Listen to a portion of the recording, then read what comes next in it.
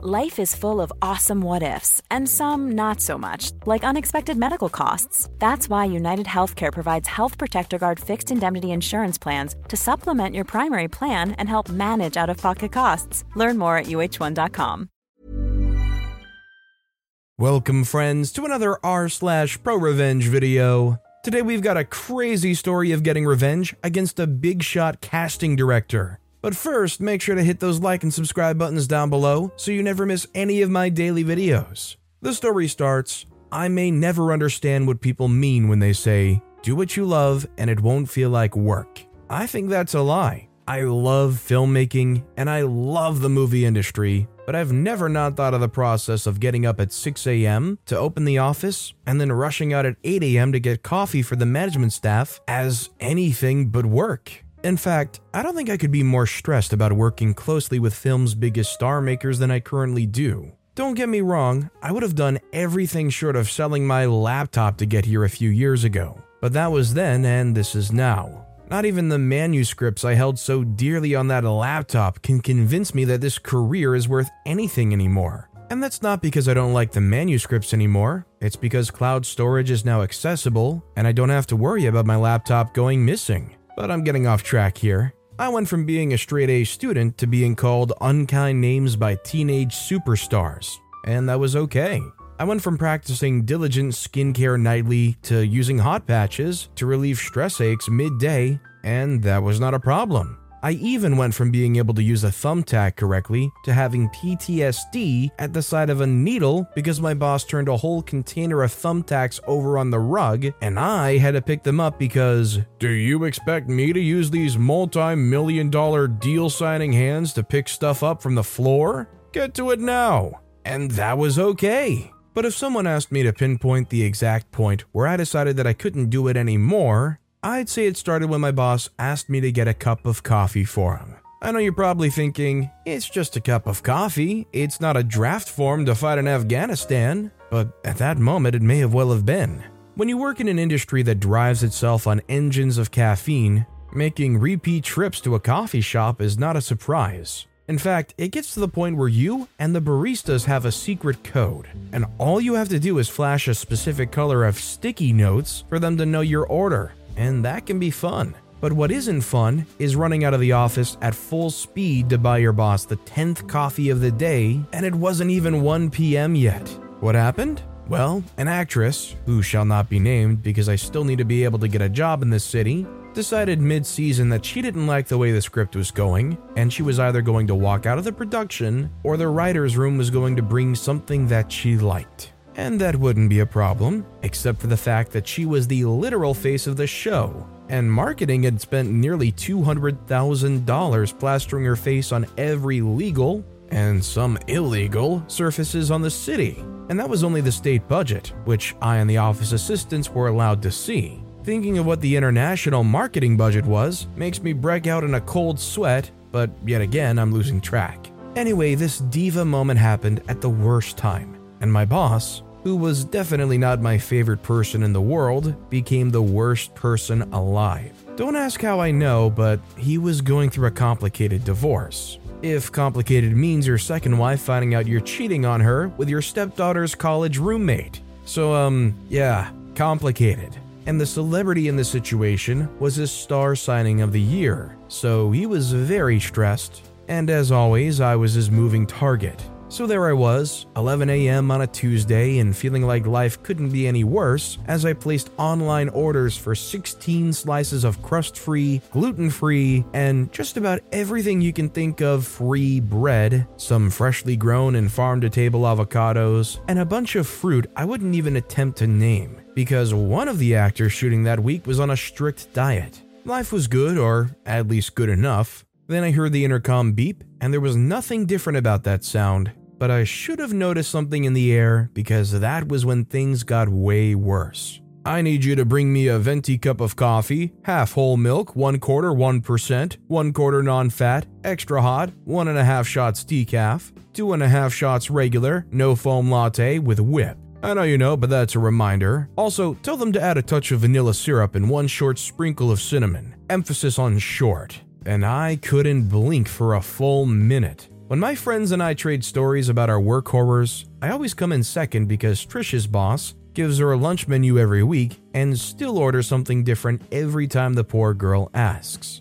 But this was a whole new level of mental. Sir, are you okay? Probably the worst question to ask, but it demanded asking. Did you not just hear me? Bring me a venti cup of coffee with half whole milk, 1/4 1%, 1/4 non-fat, extra hot, 1.5 shots decaf, 2.5 shots regular, no foam latte with whip, a touch of vanilla syrup, and 1 short sprinkle of cinnamon, stat. The last part roared so loudly down the speaker that I didn't realize I had jumped out of my seat until I was reaching for my jacket. I made quick work of the trip to the coffee shop and said a quick thanks to the man up above for making the line short. Kathy was working the order line and she was one of my favorites. Hey Tarantino, what can I get you? No, my name is not Tarantino. Almost everyone who's held a conversation longer than 5 minutes with me, which means not my boss, knows that it's my dream to create movies as genius as Quentin Tarantino, and that explains the nickname. But I could only brace a small smile as I regurgitated the absurd order.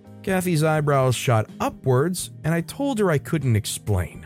Props to her though, because 10 minutes later, I was run-walking out of the store on the way to put out a fire. And that's when the countdown started.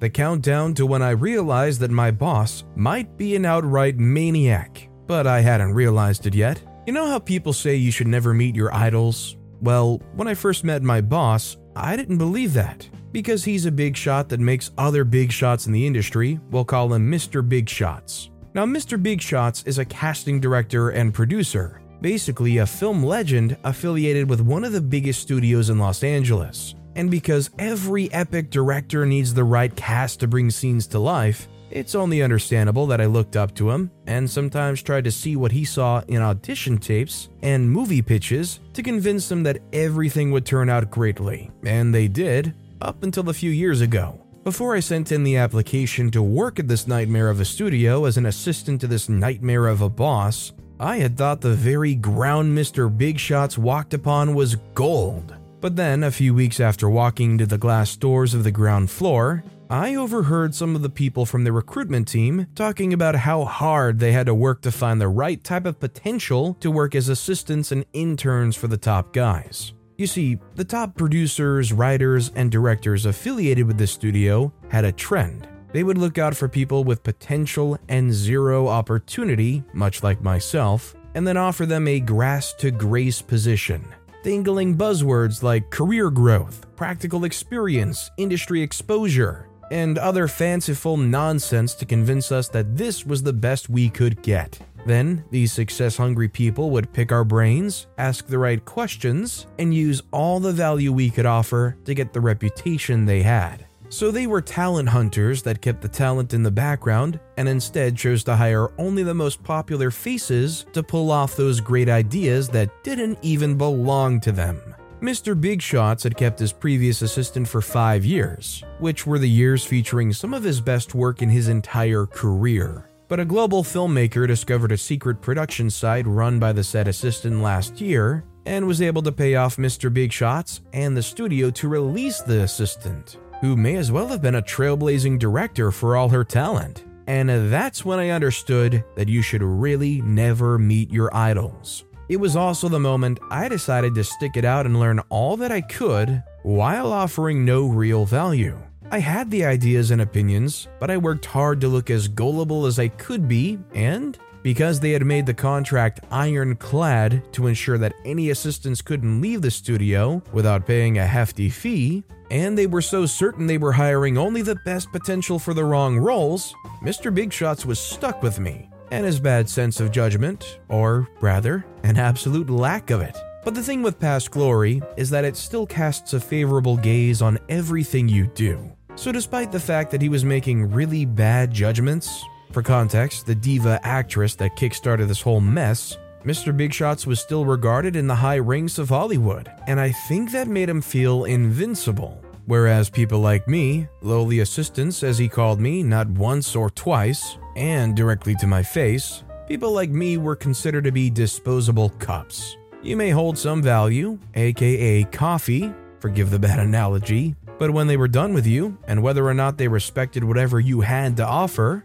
you would be inevitably crushed, much like the now empty cup of coffee in Mr. Big Shot's hands. After I delivered the first venti cup of coffee with half whole milk, 1/4 1%, 1/4 non-fat, extra hot, 1.5 shots decaf, 2.5 shots regular, no foam latte with whip, and a touch of vanilla syrup and 1 short sprinkle of cinnamon, with blisters on my fingers from a splash incident as I raced up the stairs, Mr. Big Shots had collected the cup, walked over to the adjoining toilet in his office, and slowly poured the coffee into the basin. "You see, these were all my efforts into this production in this studio. Down the drain," he said, staring at me eerily from the door he had left open. Of course, I could empathize with his frustration, but what did any of it have to do with me? As a matter of fact, when I'd stolen a glance at the pilot script for the show, this actress, who shall not be named, was one of the first faces that came across my mind as a no way in heaven nor heck to be cast in the lead role. But with no shade on my boss's performance, both as a producer and a casting director, I wasn't surprised when he decided that she was the perfect choice for the role. So while my opposition was wholly mental and not voiced, after all, you would need to be granted an audience in order to voice a contradictory opinion, I still felt very put off by the fact that he was using my actual efforts in getting that complicated cup of coffee as an analogy for his lazy work ethics. Why couldn't he just order a simple large cup of coffee and then give the dramatic speech? As if he heard my thoughts, Mr. Big Shot spoke, squeezing the styrofoam cup in a way that would have landed him in jail if it were a human or living thing. "My efforts aren't as simple as a plain black cup of ground coffee beans. No, not at all. I put in the sweat, hours, and money to find the best ideas for the studio. And what do I get in return? Liar, liar, pants on fire is what I wanted to say, since I caught a slip-up about using money to find the best people to leech off of, but instead I chose to remain quiet. And then Mr. Big Shots, aka the devil with a Ferrari that cost more than my entire family's insurance policy, flushed the coffee-filled toilet, trashed the crumpled cup, walked back to his desk and said, "Get me another cup. Now." Shocked doesn't even begin to cover what I was feeling. "Sir? Maybe I was dreaming and he didn't really mean I should get a repeat order of that coffee from the throes of heck. I don't pay you to be deaf. My therapist says it's good to externalize my emotions. So get me another cup of coffee. Same order, right now." And you can't blame me for wondering if there was a way I could get away with murder at 12 p.m. On my 4th trip to the coffee shop, Kathy asked, "Should I still hold on to the card or do you think he's done for the day?" If I tell you I had a right answer for her, I would be a horrible, horrible liar. Not because I didn't know Mr. Big Shots' schedule, and that he should have started the slow, antagonizing 1-hour prep it takes for him to leave the office, but he had made no progress with any of the situations. Not the actress threatening to leave a show mid-production, nor his soon-to-be ex-wife who, from a very loud phone call I overheard, was now sleeping with the pool boy. And to be honest, I can't really blame her, the wife, not the actress. If Mr. Big Shots was even a smidgen of the person he was at the office when he was at home, I can imagine the living heck she would be in constantly. But I couldn't really think about my boss's personal life when I had less than 2 minutes to race back with an absurd order of coffee that wasn't doing anything. But at least it wasn't adding more fuel to the fire of the situation. So I just answered Kathy as simply as I could. "Do you know how many aspirin pills it would require for someone to sleep for a long time?" Maybe she thought I was joking, but Kathy only laughed and handed me the cup saying, "I think I'll be seeing you soon." And she was right. Mr. Big Shot's coffee dumping and money-wasting trips to the toilet were becoming shorter, and if I had to guess, the screaming writers on his office landline were not a rainbow on the situation either. "We told you she was not the right choice. You said she was an angel, but this is purely demonic. Would she even know a great script if it wore a clown costume, did the worm, and blew a fanfare in her face? I think not." I almost laughed at the last one. Almost. But I remember that paycheck was still a day away, and that reminder came just in time for me to disguise a cough in the sleeve of my jacket. Mr. Big Shots, as always, was oblivious to the world around him and was frantically dialing the number of his therapist because, and I dare to repeat this word for word, Something is throwing the energy of my success radar off balance, and once I know the right affirmation, I can fix everything. Yeah, sure. If by fixing everything you mean confessing to your own failure. Of course, I didn't say that, and I chose instead to retreat quietly to my small cubicle office outside his door, thankful for a brief break. The relief of resting my back on the leather chair at my desk was short-lived because, not even 2 minutes later, Mr. Big Shots was bellowing my name. Bellowing. Yes, the sound is just as annoying as the word itself. I rushed in and resigned to tackle whatever situation had sprung up, but I could not have been prepared enough for the sight in front of me. All 7 styrofoam cups, ghosts of coffee undrunk and flushed, were spread out on the rug in the middle of Mr. Big Shot's office. Crumpled, desolate, and deflated, much like how I felt, to be honest. I willed all my energy to look up from the array of cups and raise a single subtle brow at the man who was looking less like my boss and more like a torturer. He was smiling, and I knew that I was about to witness what worse could mean in my life. Pacing, Mr. Big Shot starts, "I just got off the phone with Yala, my therapist, and I believe that I'm about to make the shift that I need to get clarity and get rid of all this nastiness."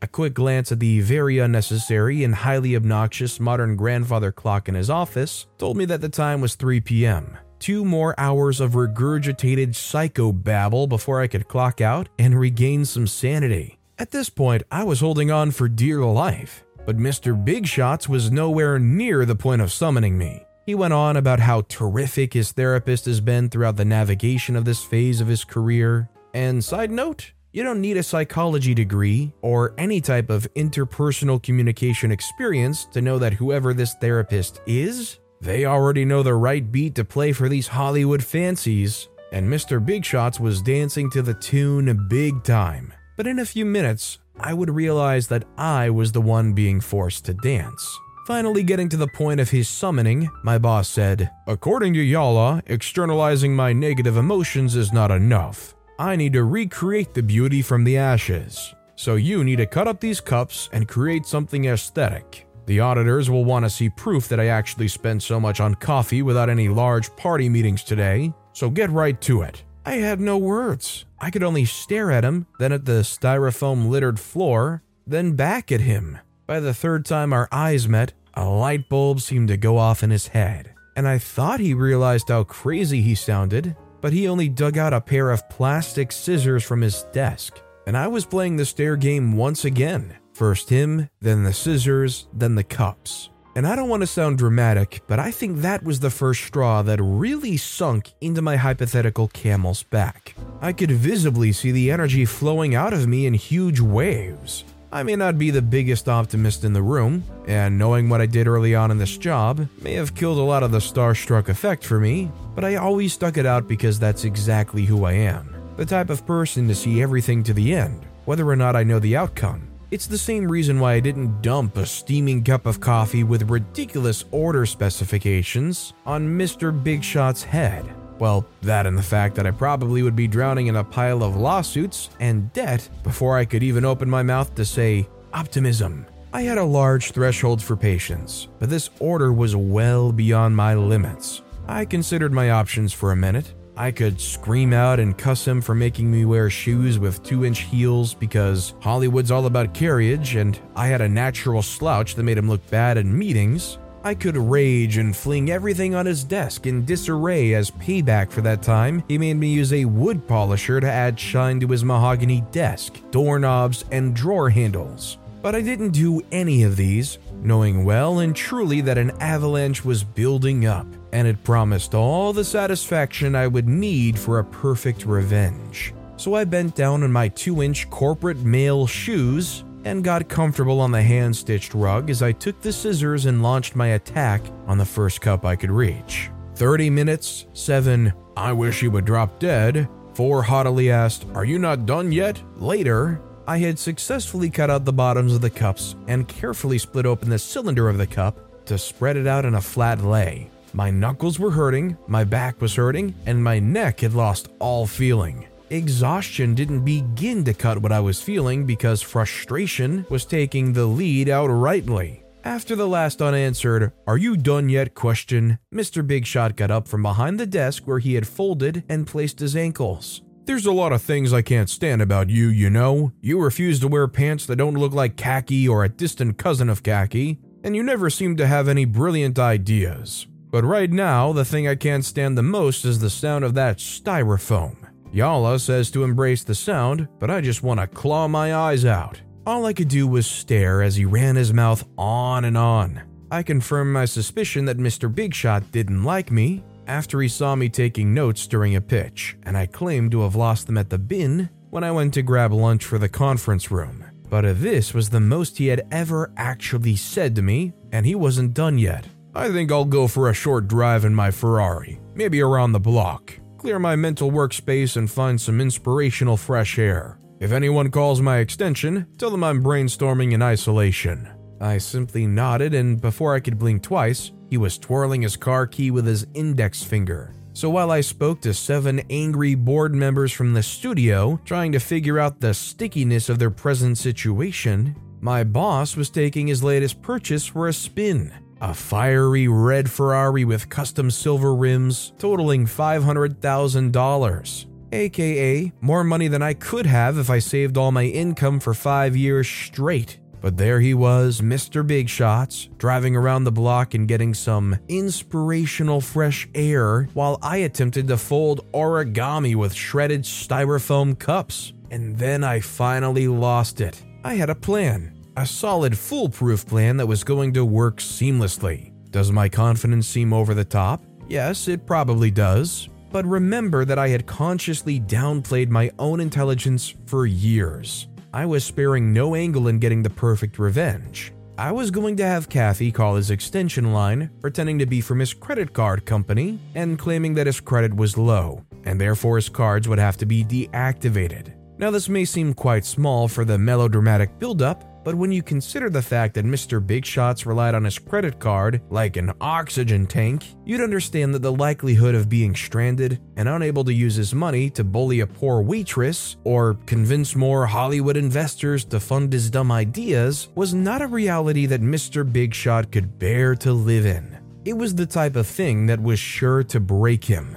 And I was so confident that my plan was going to work that time flew by. And by the time he got back to the office, there were 3 origami pieces waiting on his desk and a patient assistant, which would be me, waiting outside the door. It was all I could do to stand still as the excitement of getting revenge was giving me happy jitters, but in a trend that should be familiar by now, my boss opened his mouth and I knew that my day was ruined. "Well, that was certainly refreshing. There's too much toxic energy in this office anyway." Strike 1.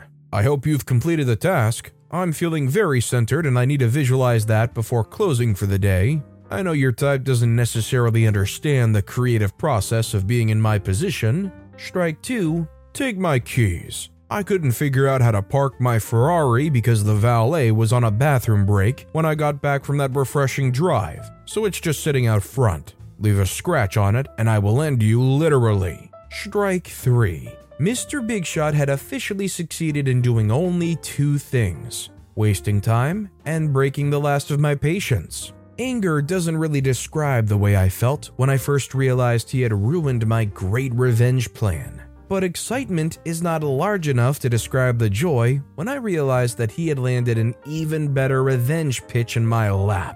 How ironic that I had more foresight than someone who had spent 2 decades making movies. But that wasn't the time for gloating. I had a task to complete for my boss, and if I had any luck, he was going to lose his marbles alongside a huge chunk of payment for bodywork repair to his precious Ferrari. I took the keys he was dangling in my face, marched to the ground floor, and entered the Ferrari with a flourish I didn't even know I possessed. At that moment, I didn't bother to stop and think if I'd ever driven anything like the Ferrari. The only thing on my mind was the 30-inch wide pole in the underground parking garage of this studio. I put the car in drive, navigated my way to the parking garage, and stopped at the entrance, relishing in the moment and enjoying the thrill as the steering wheel hummed under my fingertips. Then I drove straight for the massive pillar, swerving sideways at the last minute to make only the passenger side of the car bore the brunt of the contact.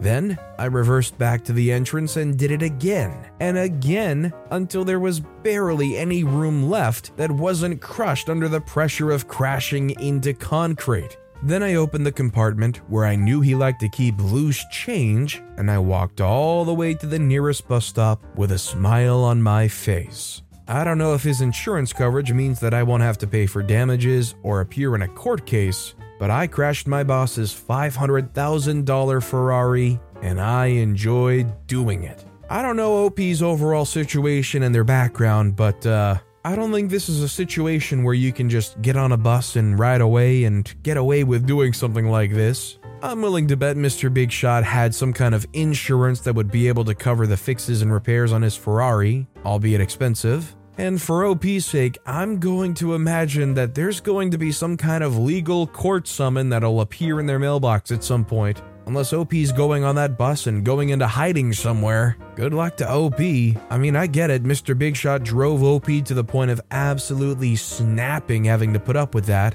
But this definitely is not going to be something that you can leave in the past. This is going to be haunting OP for a while. But with that being said, that's all the time we have for today. Now, if you want to hear another revenge story that was even more insane than this one, click on that left video. Or, if you missed my latest video, click on the right. But with that said, I'll see you all next time for some more stories. Mom deserves the best, and there's no better place to shop for Mother's Day than Whole Foods Market. They're your destination for unbeatable savings, from premium gifts to show-stopping flowers and irresistible desserts. Start by saving 33% with Prime on all body care and candles. Then get a 15-stem bunch of tulips for just $9.99 each with Prime. Round out Mom's menu with festive rosé, irresistible berry chantilly cake, and more special treats. Come celebrate Mother's Day at Whole Foods Market.